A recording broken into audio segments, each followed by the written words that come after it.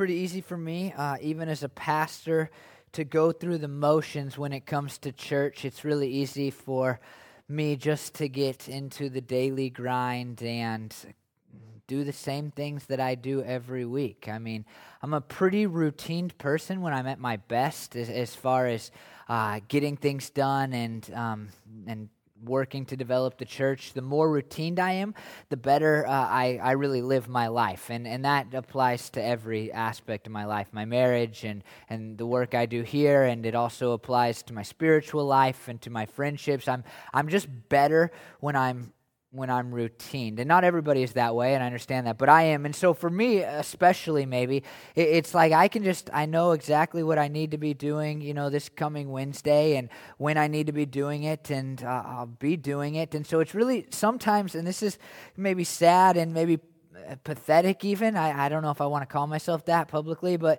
it's almost pathetic that sometimes it's just like I forget why I'm a pastor, and I just am a pastor because I'm a pastor, and I do the things I do because I'm supposed to do them every week, and they need to get done. And what is lost sometimes for me is the passion, the excitement, the reason that I stand up here and preach, and the reason that I study to get up here and preach, and the reason that I meet with people. A lot of times it's just like, I need to do this, but it's not like, this is something that needs to happen, and I'm doing it because there's purpose and there's meaning and because I'm passionate about serving God. And I don't think I'm alone in this. I think that when it comes to all areas of life, we get stuck in these ruts where we are going through the motions, where we're just simply doing the things that we've always done, but we're not really thinking about why, and those areas of our life suffer because of them.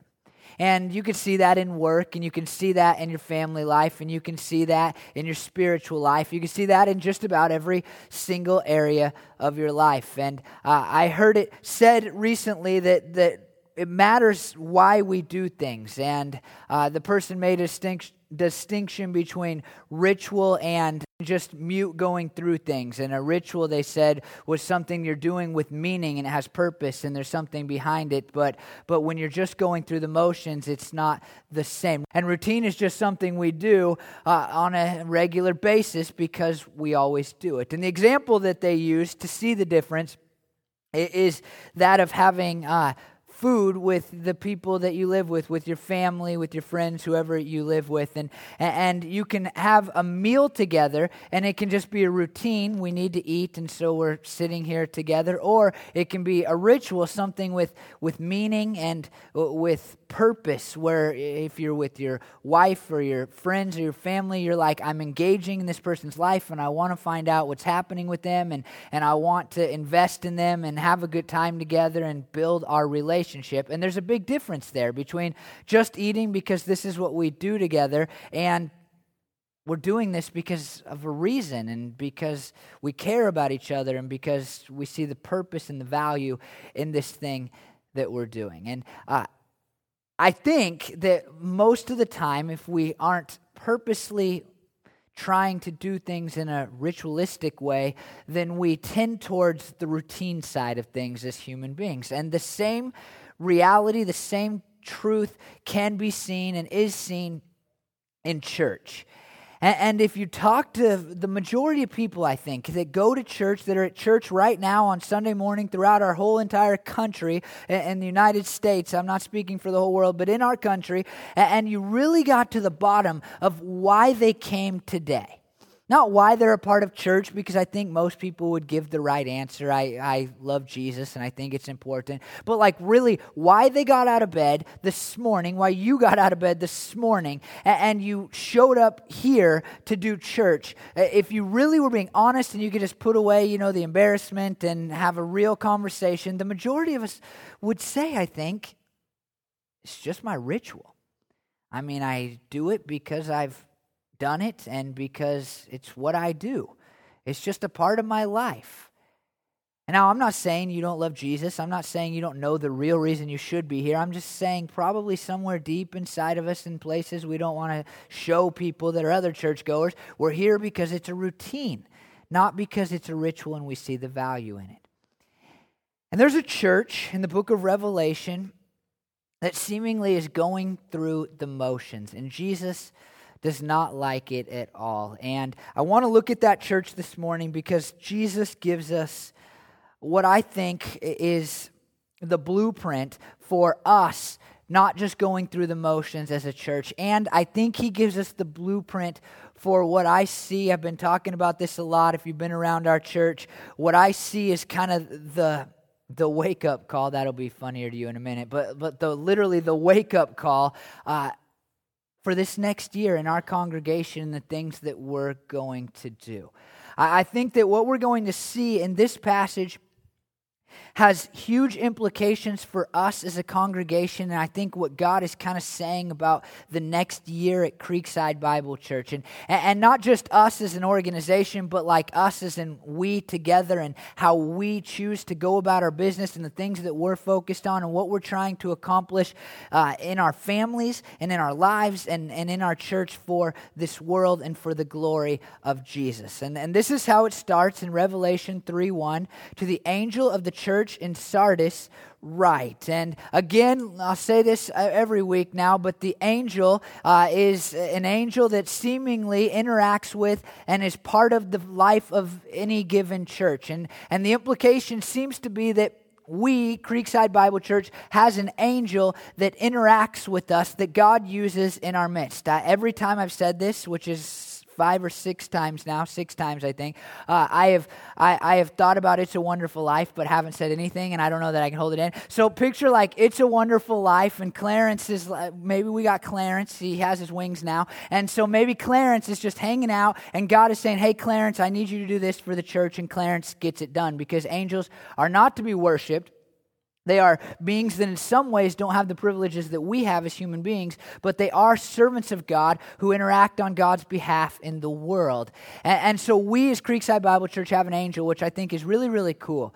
And one of I just thought of this on the spot, but I think it's important to say, it's sad that so many churches are quick to close their doors because they, for whatever reason, they just, things aren't going as the pastor planned and they shut down. And I just think, man, what's the jobless rate of angels these days? Because churches in America are like, there's other churches. But God has created and gifted each individual church to do His purpose, including our church here. And this church is in Sardis. It would have been probably the only church in Sardis. And it was a city of about 30,000 people. So for us, if you take Wilsonville and Sherwood, kind of our two closest here, and you combine them, it's just a little bit less than that amount of people. And Sardis had been a great city, but at the time of the writing of Revelation, it wasn't a great city. It was just an insignificant city that nobody really cared about except maybe the people in this church. And in ancient times, it was known for its royal archives. Okay, so that's going to be important in a second, so tuck that in your, wherever you tuck things in your brain, and just know that for a second.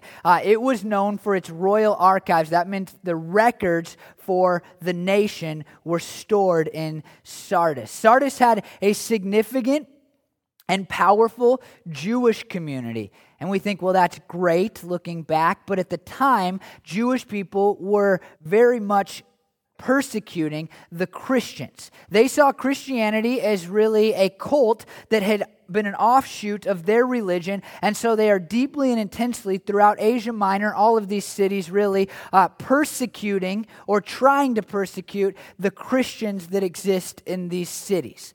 And so there's a large Jewish population here, and we know this in part because of archaeology. And today, if you look at the archaeological digs they're doing in Sardis, you can see that there was a gymnasium, and next to the gymnasium, which was the center of kind of pagan ritual for those people, you can see this Jewish synagogue. This is current. This is not an old picture. This is not a drawing. This is what they have been able to come up with. And actually, this building in its entirety was about the size of a football field.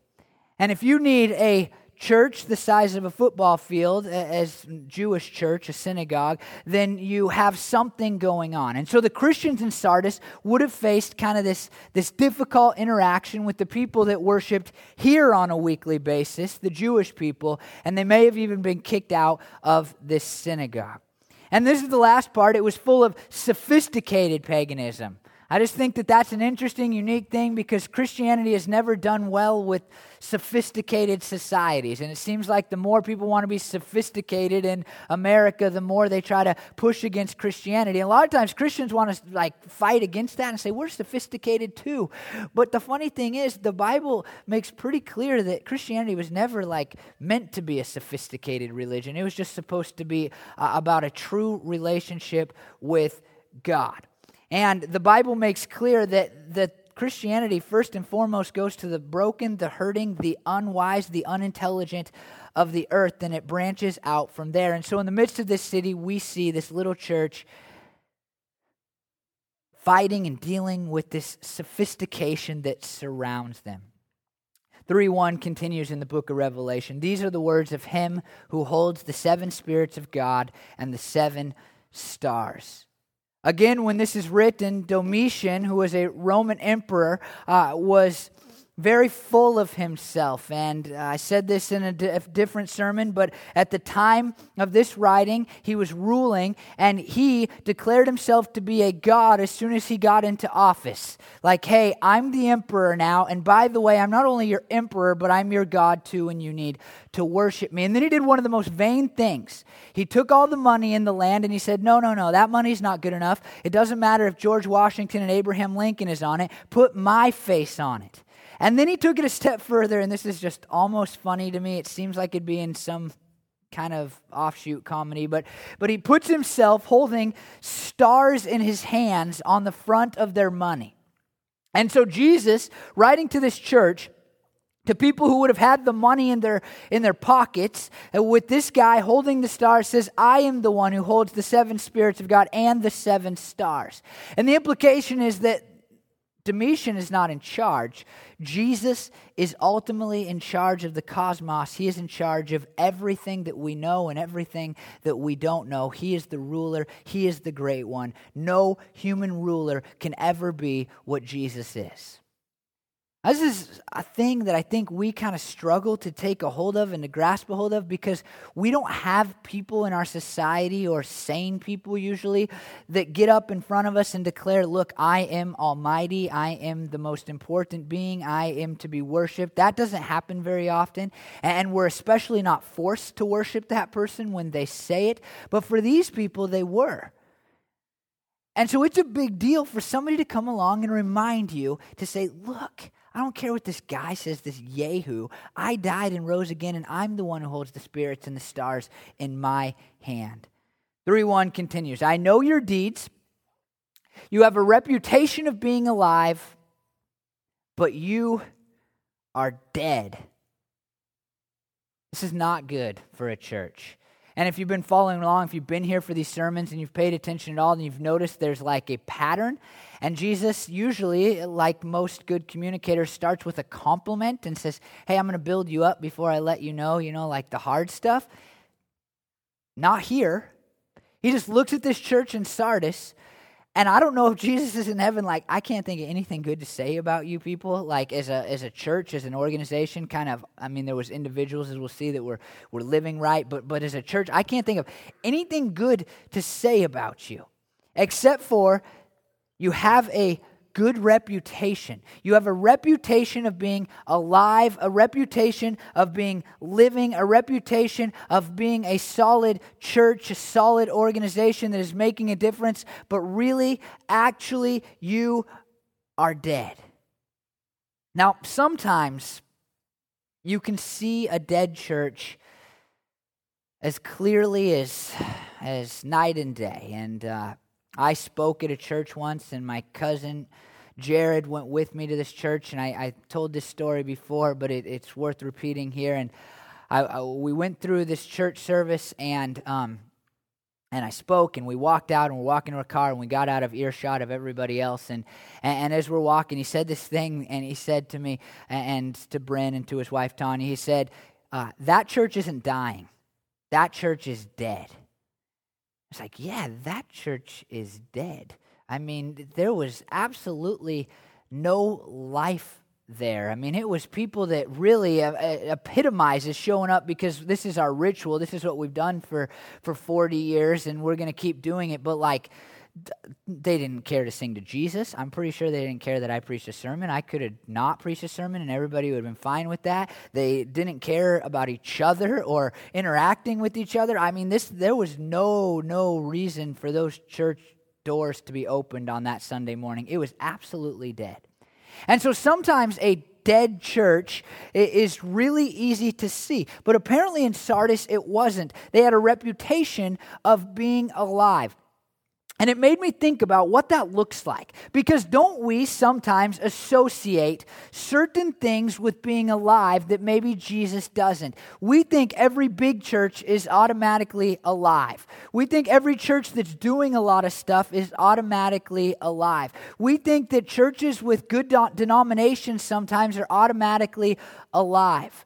And I think that this church represents big churches, old established churches, and another one that maybe sometimes young people are less inclined to kind of throw into the bus, super hip churches, right? Like if you go to a super cool church, a lot of times if you show up there, you just assume this church has life. I mean, look at how awesomely that guy's dressed and how good that light show was. And we just like, well, they must be alive. And churches that have tons of money, we assume sometimes they're alive. Look how big and great their building is. They must be alive. And I don't know what's going on in Sardis, but Jesus says, hey, your reputation of life doesn't align with what's actually going on because you are dead. And this church probably hears nice things in the community, from people like, man, they're getting stuff done and they probably feel good about themselves because of whatever. But Jesus just looks at him and says, you are not living. Now, here's the interesting part. I said that they probably would have had a weird interaction with the Jewish synagogue because there was hostility at the time between the Jews and the Christians, and it was a tough place. I mean, it was an offshoot of Judaism in their mind, and the Christians are going, we're not an offshoot of Judaism. We are the true Jewish faith. You people have left us because you didn't recognize the Messiah, and that creates some tension when you're having conversations like that. However, the church in Sardis has a big difference from the other churches that we've looked at so far. And that is, not one mention of persecution comes from Jesus to this church. It seems that the church in Sardis has been able to somehow avoid getting people in the Jewish community to hate them and getting people in the Roman world to hate them to the point of persecution. Jesus doesn't say, I know you're going through bad things, or some of you might die, or you might get arrested, like he says to other churches. He simply goes right into saying, this is what you need to do different. You're dead. Iconography in Sardis synagogue suggests that they were at home with the Gentile culture. And so the Jews had a great relationship with the Gentiles there. The Gentiles didn't look at the Jews and say, you need to be worshiping our emperor, you need to be worshiping our false gods, you need to be doing the things that we're doing. They had kind of an immunity there, even though they probably didn't like it. And it seems that somehow, at least at the point of the writing of the book of Revelation, the Christians are flying under the radar. They're able to avoid the hostility, the persecution that other people are facing. It probably wasn't fun. It was probably tense. You probably didn't walk into the synagogue and say like, hey, I'm a Christian, look at me. And that probably would have got you in a little bit of trouble. But things are okay for them. And what seems to have happened is that the Jewish community and the Christians and the Romans are all peacefully interacting with each other. There's not too much conflict. And I think that what's taking place in this church is that while they are doing some fine stuff and they seem like things are going pretty well, they're dead because they have become complacent. They just kind of fit in with the world. Nobody's angry at them. They're looking at the Jews and they're saying, oh, they're nice people, so I'm not worried about them getting into heaven. And they're looking at the Romans and like, they don't have a problem with them. I mean, I don't want to offend them, so let's just do, our thing, and let's just hang out, and we'll go through the motions at church, but we don't need to lead people to a relationship with Jesus. We don't need to rock the boat. We're going to kind of look as much like culture as we can without sinning, and everybody can stay happy, and nobody will complain, and everything will be okay. And so while they look like they have some good stuff going on, services are rocking and people are happy to see each other, they're dead because they've lost their mission. And here's the mission of every church. Matthew 28, 16 through 19. And if you don't know the story of the New Testament, Jesus had died and he had come back to life. That's what makes us Christians, really. I mean, the fact that we believe a guy got out of the grave in order to conquer sin is what makes us Christians. And so Jesus is alive on earth, and he's about to go back into heaven, and where he reigns at the right hand of the Father, we believe, to this day. But before he goes, he stops and he says some stuff to his disciples. And this is what we read in Matthew 28, 16 through 19. Then the 11 disciples went to Galilee, to the mountain where Jesus had told them to go. When they saw him, they worshipped him, but some doubted. Then Jesus came to them and said, all authority in heaven and on earth has been given to me. Therefore, go and make disciples of all the nations, baptizing them in the name of the Father and of the Son and of the Holy Spirit, and teaching them to obey everything I have commanded you. And surely I am with you always to the very end of the age. See, Jesus says, hey, I got a job for you. And the job is simply this. I want you to lead everybody on the whole earth to salvation. I want them all to become Christians. And in case that's not a big enough job, I want every person that becomes a Christian to do everything I've ever asked them to do, to become perfect. This is the mission of Christianity. I mean, this is what we're to do. I mean, sometimes our mission is very small. We're like, I'd like to lead somebody to Jesus in my lifetime. Like, your job as part of a Christianity, as part of Christianity, is to be a part of every single person knowing Jesus as their Savior and every single person obeying everything that Jesus does. And the question is every person a Christian? No. Is every person fully obeying, including yourself, Jesus' commands and teachings, everything that he asks us to do? No. And therefore, Christians have a job to do. Now, the story continues, and I won't read it, I'll just tell it to you. Jesus says, but, time out, I don't want you to do anything until the Holy Spirit comes. And so the disciples go into Jerusalem, and they're hanging out, and they're huddled in a corner thinking, wow, Jesus died and he rose again. This is super cool. And then he just went up to heaven in front of our eyes. But now what do? He said to wait for the Holy Spirit. And they don't know much about the Holy Spirit like we do today. They had some Old Testament references, and they would have been like, yeah, the Holy Spirit, it gives us power, and it helped like Goliath die by the hands of David, and it helps Samson when he was fighting the Philistines. But what does this look like for our life? And they're huddled up in their little house or whatever, and then just boom, the Holy Spirit comes upon them. And the Holy Spirit comes, and they start speaking in languages that aren't their own, and it changes everything. And Peter goes outside, and he starts to preach to a crowd. And on that very day, the church was born. And what we see is that God has intended the church to be the tool in which he leads every person that will accept him to salvation, and leads all people to fully embrace his teachings and live them out on the earth. And therefore, any church that has gone, well, we're pretty comfortable, and I really like the people in my church, and this is fun how it is. I don't really want it to grow because I have these relationships and it's good and it's simpler this way. Or, this is just easy and I don't want to have to do anything extra, and we're just kind of hanging out. And I mean, we have a great time together, and it looks like we got some good stuff and we have a good reputation and the community likes us, but that's it, we're done. Then any church that thinks like that has become at least partly dead. I mean, Jesus is not looking at this church and saying, wow, you embrace false teachings and you need to stop, like he said to other churches. Not true. Or, wow, you have compromised your faith and you are sinning and giving into the ways of the world that I have told you not to do. He doesn't say that. He says, look, you look pretty good to the outside, but you've lost the mission. And I think it's because they've become comfortable, whether because they really liked each other and they thought they just had a good thing going and it was really fun to hang out on Sundays and have lunch together and all that, or because they didn't want to rock the boat and they didn't want to make the world mad and they just liked kind of falling between the cracks and people thought they were Jewish but they could be Christians and not get persecuted and it was a little bit tense, but it was okay, and so they didn't want to rock the boat. Whatever the reason, these people had not fully embraced the mission of Jesus to lead every person to Christ and lead every person to a place where they're fully 100% living for Him.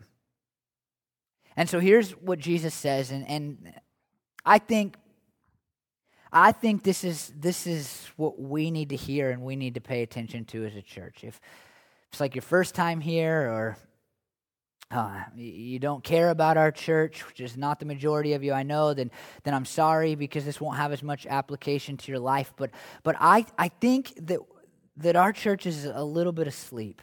And partly it was because we were so unhealthy and we need to remove unhealthiness, and to think about mission was really, really difficult when we didn't know each other, and it was like, how can I invite somebody to my church when my church isn't accomplishing much and I don't know what's going to happen on Sunday morning, but we're not there anymore. And I think because of what's taken place in the history of our church, it's put us at a place right now where we're in a good place.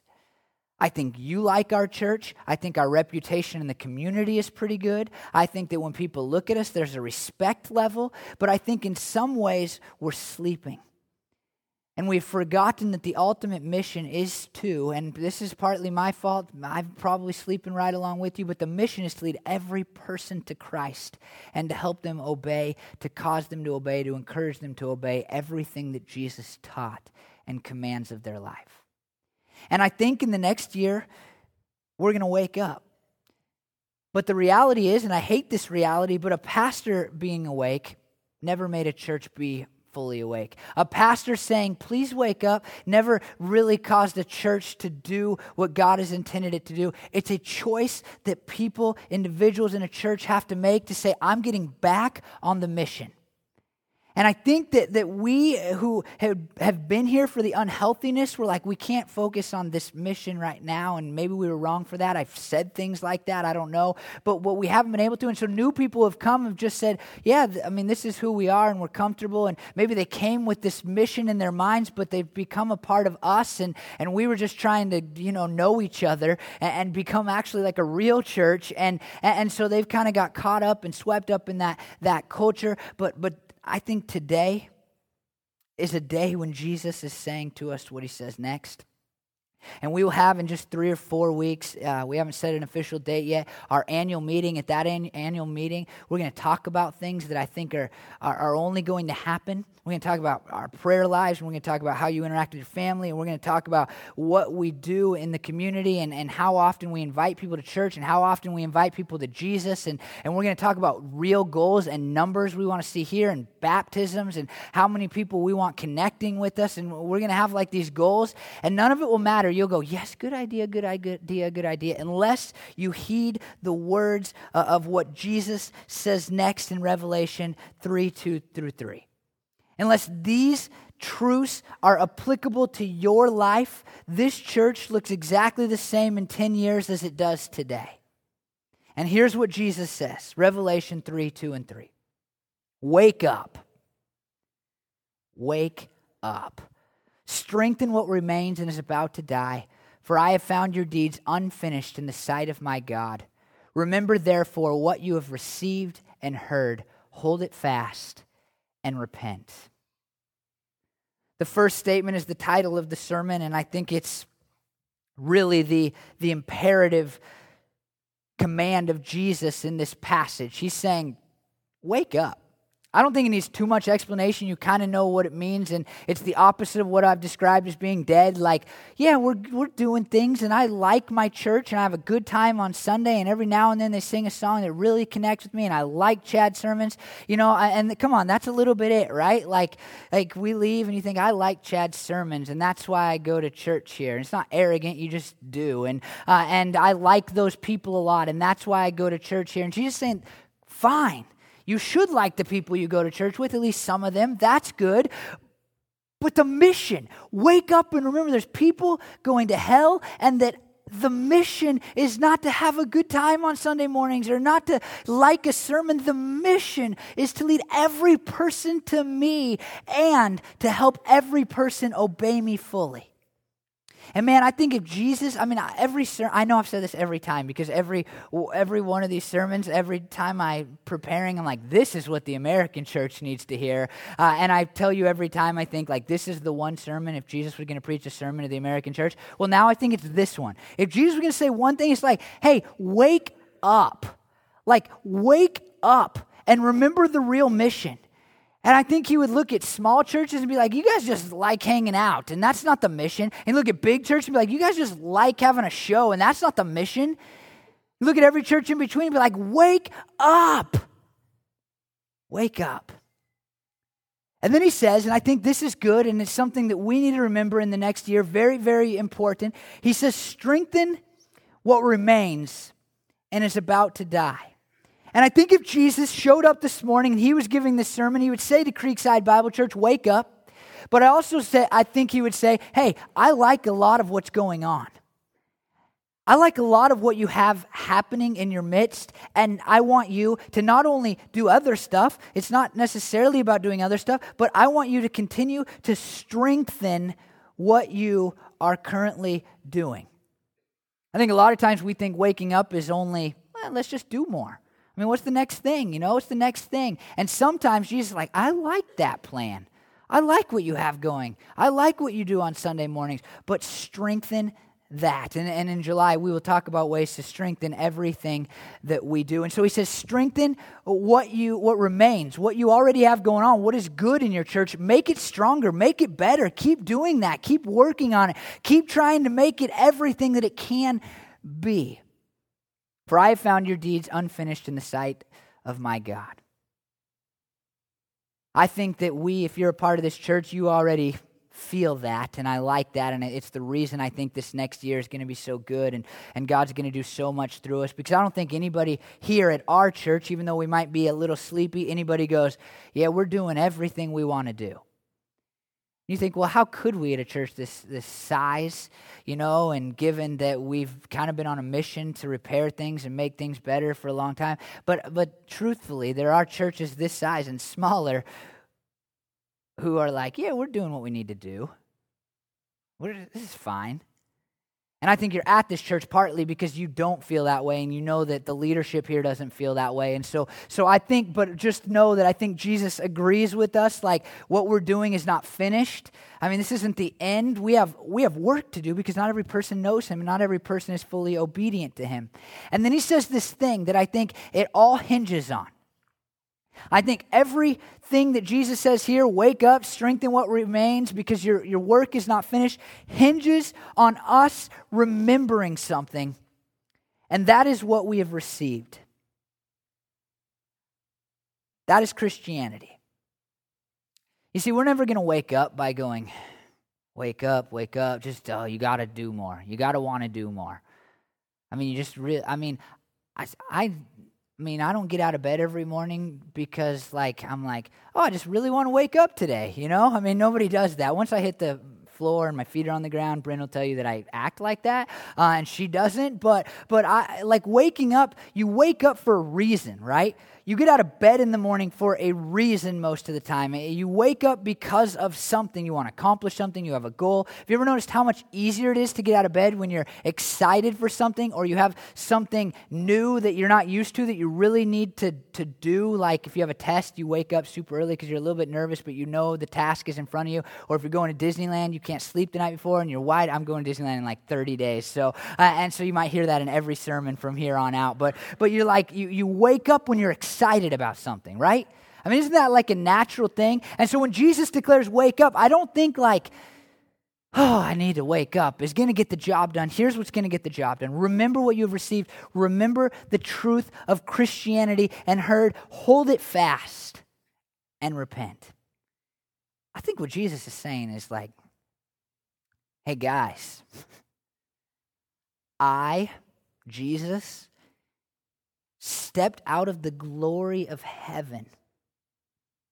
I was hanging out in heaven, the place that you guys all want to get to, and I stepped out of it. And I was born in a manger that smelled and was cold, and my dad was freaking out, and they laid me in a feeding trough. I went from heaven to a feeding trough for you. And then I went through adolescence for you. Like, I was a middle schooler for you. That's enough. Like, I would have accepted Jesus right there. And then I lived through probably the death of his dad. I don't know that, but probably the death of his dad and the death of grandparents and all of the pains and the hurts that you experienced. I went through all of that for you. And then, after that, when I turned 30, I walked around my whole life being homeless, preaching and teaching for you. Trying to tell you what truth was, trying to show you what love is like, trying to show you how you can have a better life and how you ultimately need me. And at the end of that 3 years, despite the fact that I was still all powerful and could do whatever I wanted, I chose to die on a cross for you. And I stayed on the cross as people walked by and mocked me, the King and God of the universe.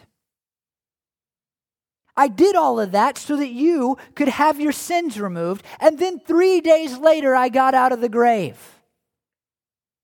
And you guys are worried about fitting in society. And you guys are concerned about just making sure that your relationships are good enough. Remember that you have been saved by me, Jesus. Remember that all of the pain and the suffering that you experience in your life will one day be alleviated because of me. Remember that all of the guilt and the shame that you had because of the sins in your life was taken away because I was nailed to a cross. And don't just remember it, by the way, but he says, I want you to hold it fast.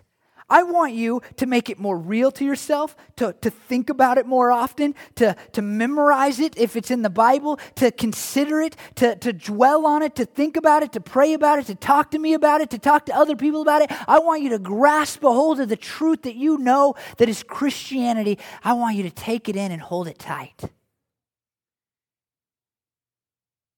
That's how you wake up. You wake up by remembering that Jesus paid the ultimate sacrifice for your sins. You don't wake up by going, I need to do more. You wake up by going, Jesus died for me. It changed everything about my life. It made my relationships deeper. It made my feelings better. It gave me a hope for the future. It made when I go through hard things easier. It changed absolutely everything for me. And I want the guy down the street to know about it too. You see, we wake up to the mission when we remember and hold tight to the truth of Christianity. We don't hold tight to the truth of Christianity because we wake up, and a lot of people have that backwards. If I ever really feel Jesus, how often have you said, I just don't feel that close to God anymore? You're like, if I just felt closer to Jesus, then I would worship Jesus better on a Sunday morning. I would really get into those songs if I could just feel him more. Or if I just felt Jesus more, then I would pray. Or if I just felt Jesus more, if I was convicted more, I would get rid of that sin in my life. You'll do all of that when you remember that Jesus, the God of the universe, stepped out of heaven to die for you so that you could have all of your sins taken away, and you cling tightly to that. Then you will wake up. Then you will wake up. For our church, what I believe is that this next year holds great things. It holds great things. I expect God to lead people to himself. I expect our church to grow. I expect for our relationships to get stronger even though our church grows. I expect for God to raise up leaders in our congregation, something we've been praying for. I think that this year is going to hold. It holds. It's not going to hold. It holds absolutely great things for us. But I think that it happens if we remember how great Jesus is. We make that the very center of what we do, and we hold it tight, causing ourselves to go, wow, I'm wide awake. seriously, there are people going to hell? That's the reality. I hate it. I absolutely hate it. And sometimes I feel the utmost burden on myself. I mean, sometimes I get stomach aches because people are going to hell, and I feel like it's my job to fix it. But the truth is, it's our job to fix it. It's our job to lead every person to Jesus. It's our job to help every person, the people who sit next to you, live out what Jesus has commanded of us. I'll just ask you this, and maybe it can determine if you are sleeping. I'll just ask you a couple of questions, and you can ask, am I asleep? And the first question, the easiest question, is, did you think about, in the last week, in the last couple of days even, the fact that Jesus gave his life for you? You thought about it. This week, thought about this month, except for when you're at church. Let's not count that. Except for when you're at church and I'm talking about it or we're singing about it. Have you thought one time, have you thanked Jesus for what he did on the cross? One time in the last week. Have you said, hey, Jesus, thanks, by the way, for leaving heaven and going through adolescence for me? I mean, have you said that to him? Thanks for being willing to die on a cross while people mocked you so that I could have my sins taken away. Here's another question. How many people this week have you interacted with about the things of Christianity? I mean, how many discussions have you had that would further people in their relationship with Jesus, that would help them be more obedient to what he has called them to be and taught them to be and wants them to be? One time in the last week, have you had a discussion with one person that you think would benefit their spiritual life? Have you sent anybody a letter, sent anybody an email, made a phone call, encouraged somebody, said, hey, I'm praying for you? Have you prayed for anybody that they could remove sin from their life? Even one person. And here's a question. How many people have you intentionally interacted with because you want them to know Jesus as their Savior? I mean, how many people have you just not hey, I'm going to talk to you about Jesus, but even I'm going to have a conversation with you because I want to develop our relationship because ultimately I want you to go to heaven with me. I mean, ultimately I want you to have your sins removed, to feel and know what I know in Jesus, and to be someday in heaven with me. How many people have you prayed for that you know that right now if Jesus returned or they died, they would go to hell? How many have you prayed for that they would accept Jesus as their Savior? If you're like, none, guilt's not the answer. I mean, I said a couple weeks ago, sorry is pointless to Jesus, I think. I don't think Jesus cares a hoot about you feeling bad ever. He felt pretty bad on the cross, so you didn't have to. But I do think this last word is really, really important to Jesus. Repentance. He's like, you got to remember me and you got to repent of your slumber, of your sleeping. And the word repent is simply a word that means, and I know it usually when we talk about it in English, if we were talking about somebody repenting, it'd be like, they really need to feel bad and they probably need to cry for a certain amount of time. And then at the end of that, then they can feel good again. And that's not at all what this word means. The word simply means a changing of the mind that leads to a changing in action. Repentance, when you read in the Bible, you don't need to go guilt. I got to feel Jesus just wants me to feel guilty. All you need to do is wow, what does Jesus want me to change my mind about so that I live differently for him? It's been described as a 180-degree turn. And the truth is, for us, for you, for me, I think it's this. We've been thinking about church and we've been thinking about our spiritual lives, and we kind of go through the motions and we go through these kind of daily activities, and sometimes they're Christian-ish. But I think what Jesus is saying is repent and be driven by the knowledge that I died for you and for the sins of the world, and wake up and do whatever you can every day to lead people to me and to lead people to obey me. It's not about the routine, you see. It's about, you might do the same stuff. I mean, if you're like, I do pray I pray every morning. Well, then just do it remembering that Jesus gave his life and wants everybody to know him and everybody to obey him. What he says next is the warning side. He says, "But if you do not wake up, I will come like a thief, and you will not know at what time I will come to you." But if you do not wake up, I will come like a thief, and you will not know at what time I will come to you. This reminds us of later when he says in Revelation 16:15, "Look, I come like a thief. Blessed is the one who stays awake and remains clothed so as to not go naked and be shamefully exposed." The Bible makes clear that Jesus will come at a time when we don't expect. He's going to come. And if you're not a Christian, you will go to hell. You cannot wait and just sit around and go, "Oh, it doesn't seem like he's coming today." Yes, that's the point. It will never seem like he's coming today. And then he will come one day. And you need to be on his side because you've given him your life. But it has implications for Christians too. And the way that I've described it before, and I'll continue to describe it, is that we should be working to live our lives in a way that if Jesus came right now, we would say, "Hey, it's nice to see you. I'm glad you're here. It was good talking to you this morning. It's a bummer you didn't come just a little bit later because I had been working on leading that guy to a relationship with you."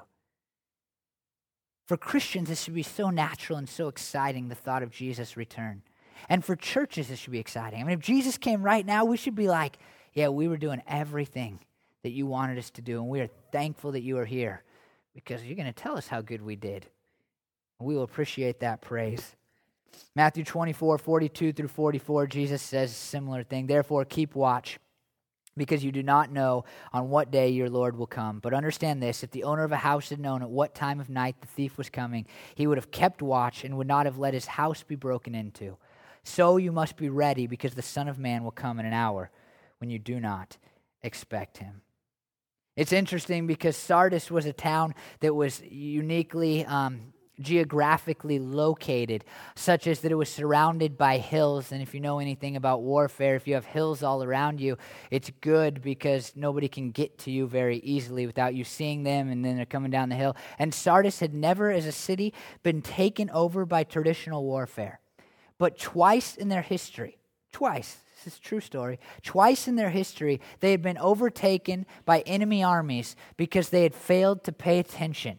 Because they had taken down their watchmen, because they didn't have anybody on the lookout, and people snuck in the middle of the night, opened the city gates, and let other armies come right in. And so if you're a Christian in the city, you know the history of your city, right? You took it in 4th grade, like I know all about this. The point is made extremely clear. We need to wake up now remembering what Jesus did for us, because otherwise you get taken captive. Otherwise, things happen that you do not want to happen. He gives this encouragement, and I'll go through this briefly.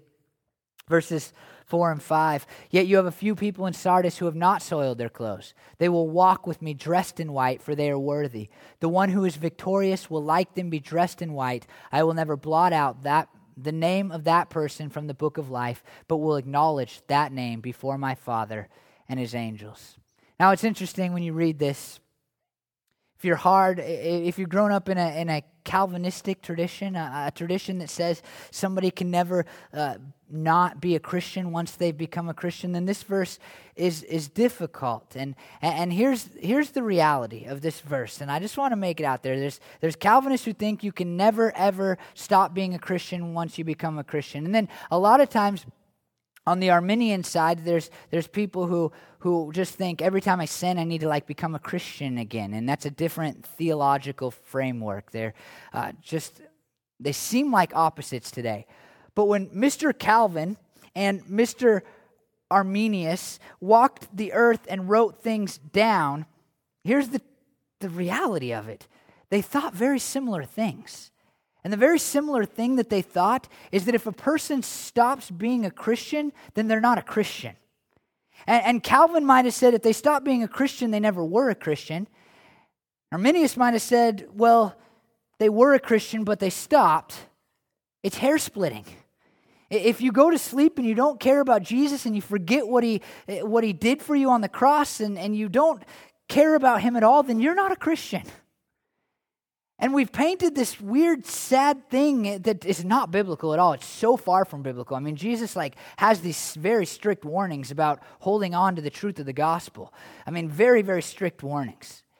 And we've painted this thing like if you said a prayer one time when you were a little kid, automatic heaven, check it off. You don't have to worry about Jesus anymore.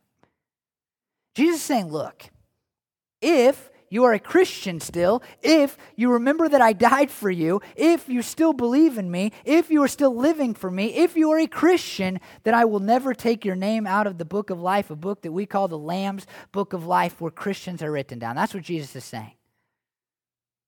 It's a statement with the big if in there.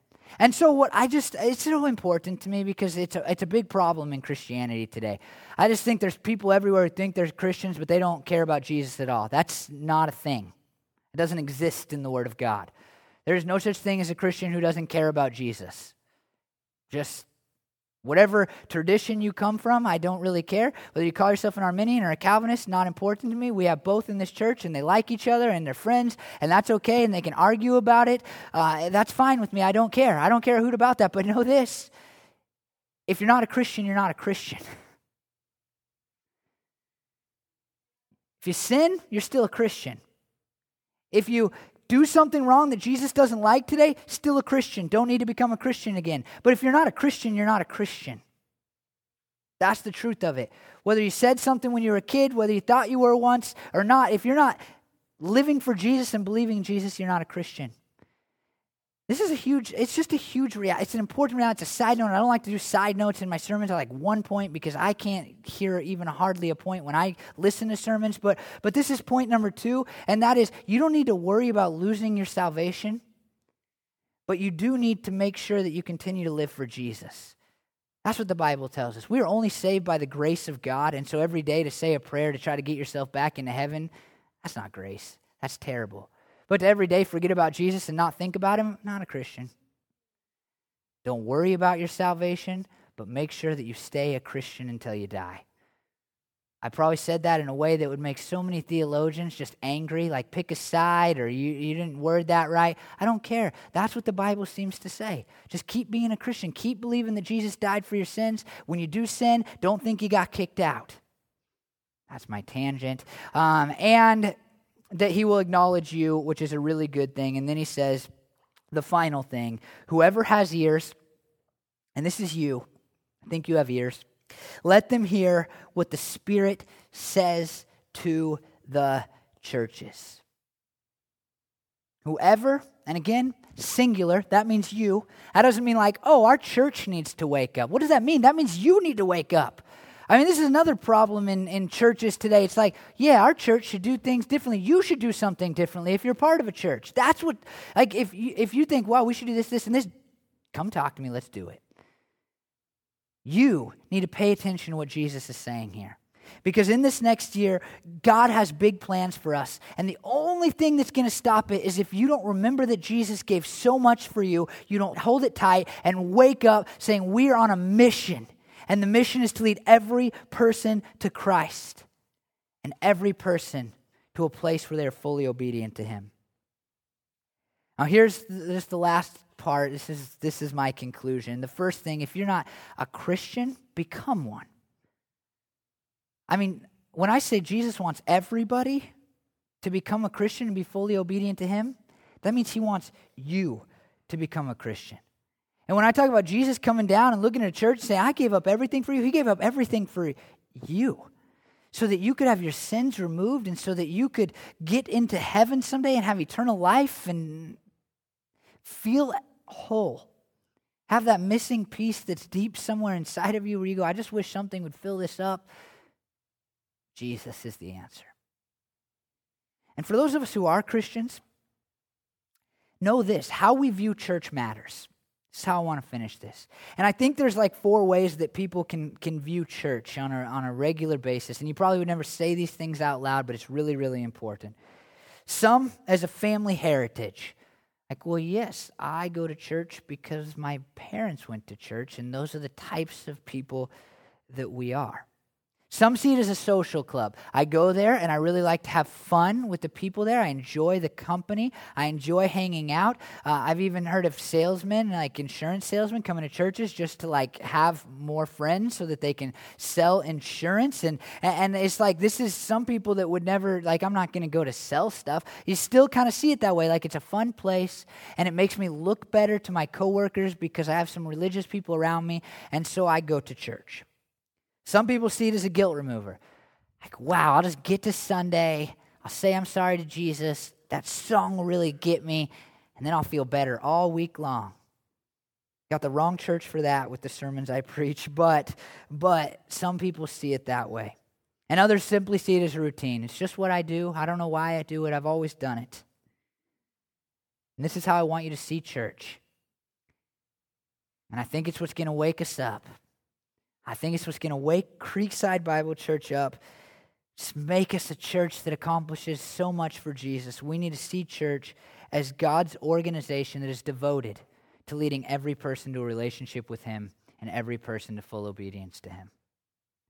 When you start to see church that way, it changes every part of it. I mean, let's just look at the things that we have right now. We have a Sunday morning gathering. And you come here, and if you see church as a place that is designed to lead every person to a relationship with Christ and fully obedient to Him, it changes how you do Sunday morning. You can't come here and go, well, I'm just going to kind of get it out of the way. You have to come here and you got to look for the new person and shake their hand, and you got to come here and you got to try to interact with others. And when you sing the songs, you need to really talk to Jesus internally about what Jesus wants to say to you and how this is an expression of your faith. And when you listen to a sermon, you say, how does it apply to me? Not just when is he going to finish and whether I like it or not. I mean, you need to say, like, does it matter to me? Is what he's saying important to my life? I don't care if you like my sermons. I never care if you like my sermons. It's nice of you to say, and I'm not discrediting the comment, and sometimes it makes me feel good, but that's only like a prideful part of myself that I don't really like that makes me feel good about that. I just want you to pay attention to them and to listen to them and say, does it apply to my life? Connect groups. When you look at a connect group, you can go, wow, I can just show up and it's a great time to hang out. If you see this social club, or that's part of my routine, or, it seems like something we ought to do. Or you can come and say, man, there are other people in my midst in these connect groups, and I want all of them to be fully obedient to Jesus. And if any of them here don't know Jesus, I want to lead them to Jesus. And it changes the way you interact and the things you think about and the love that you show, and it changes it all. We have to see church for what it is. An organization designed to lead every person to Christ and every person closer to Him. And here's what I believe, and I believe in you guys. 3 years ago, I bet on this church. I didn't have to be at this church. I bet on the people that were here, and God's added more people that I would bet on again. I want to be a part of a church that is just constantly leading people to Himself, to Jesus, and constantly leading people into a growing relationship with Jesus. And I bet on this church, and I look at you, and I think, wow, what if?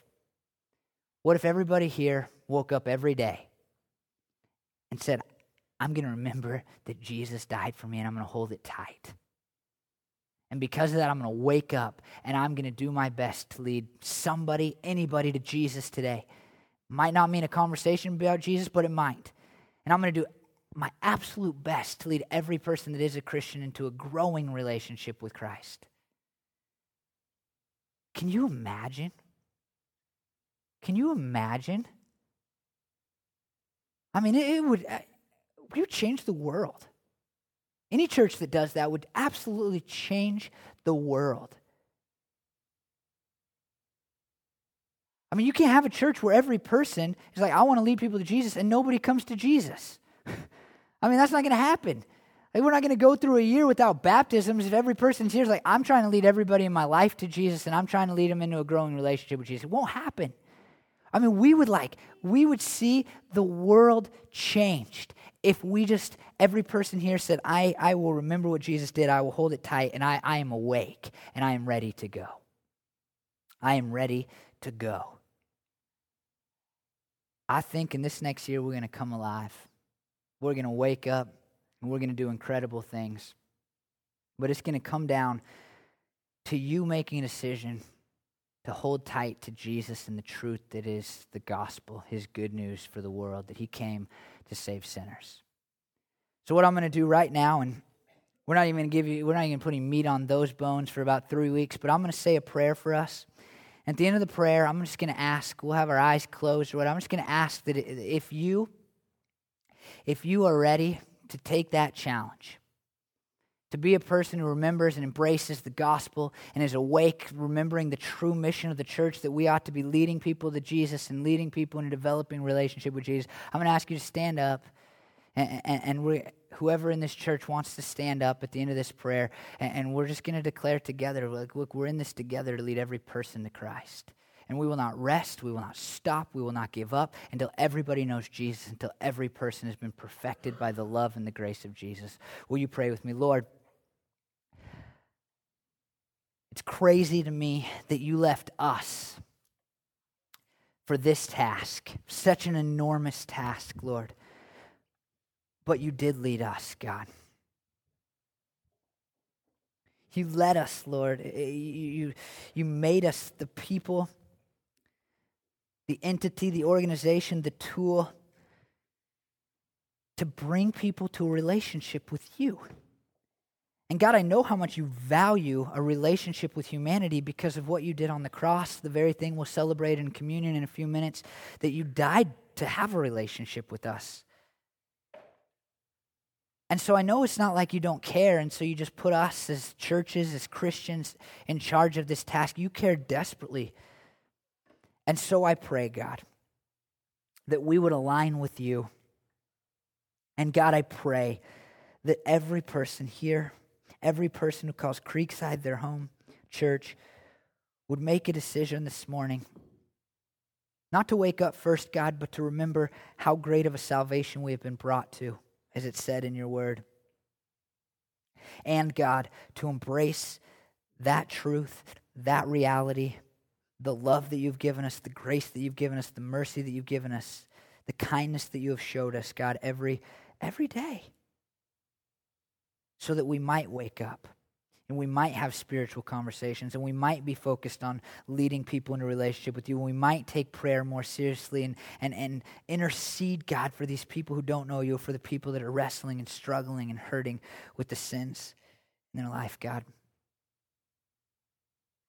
So now, God, I pray that you move in people's hearts, deep in our hearts, God. I believe this next year holds great things. But God, I also believe that these great things only happen because you never force your will upon us. It only happens if this church wakes up, God. These people wake up.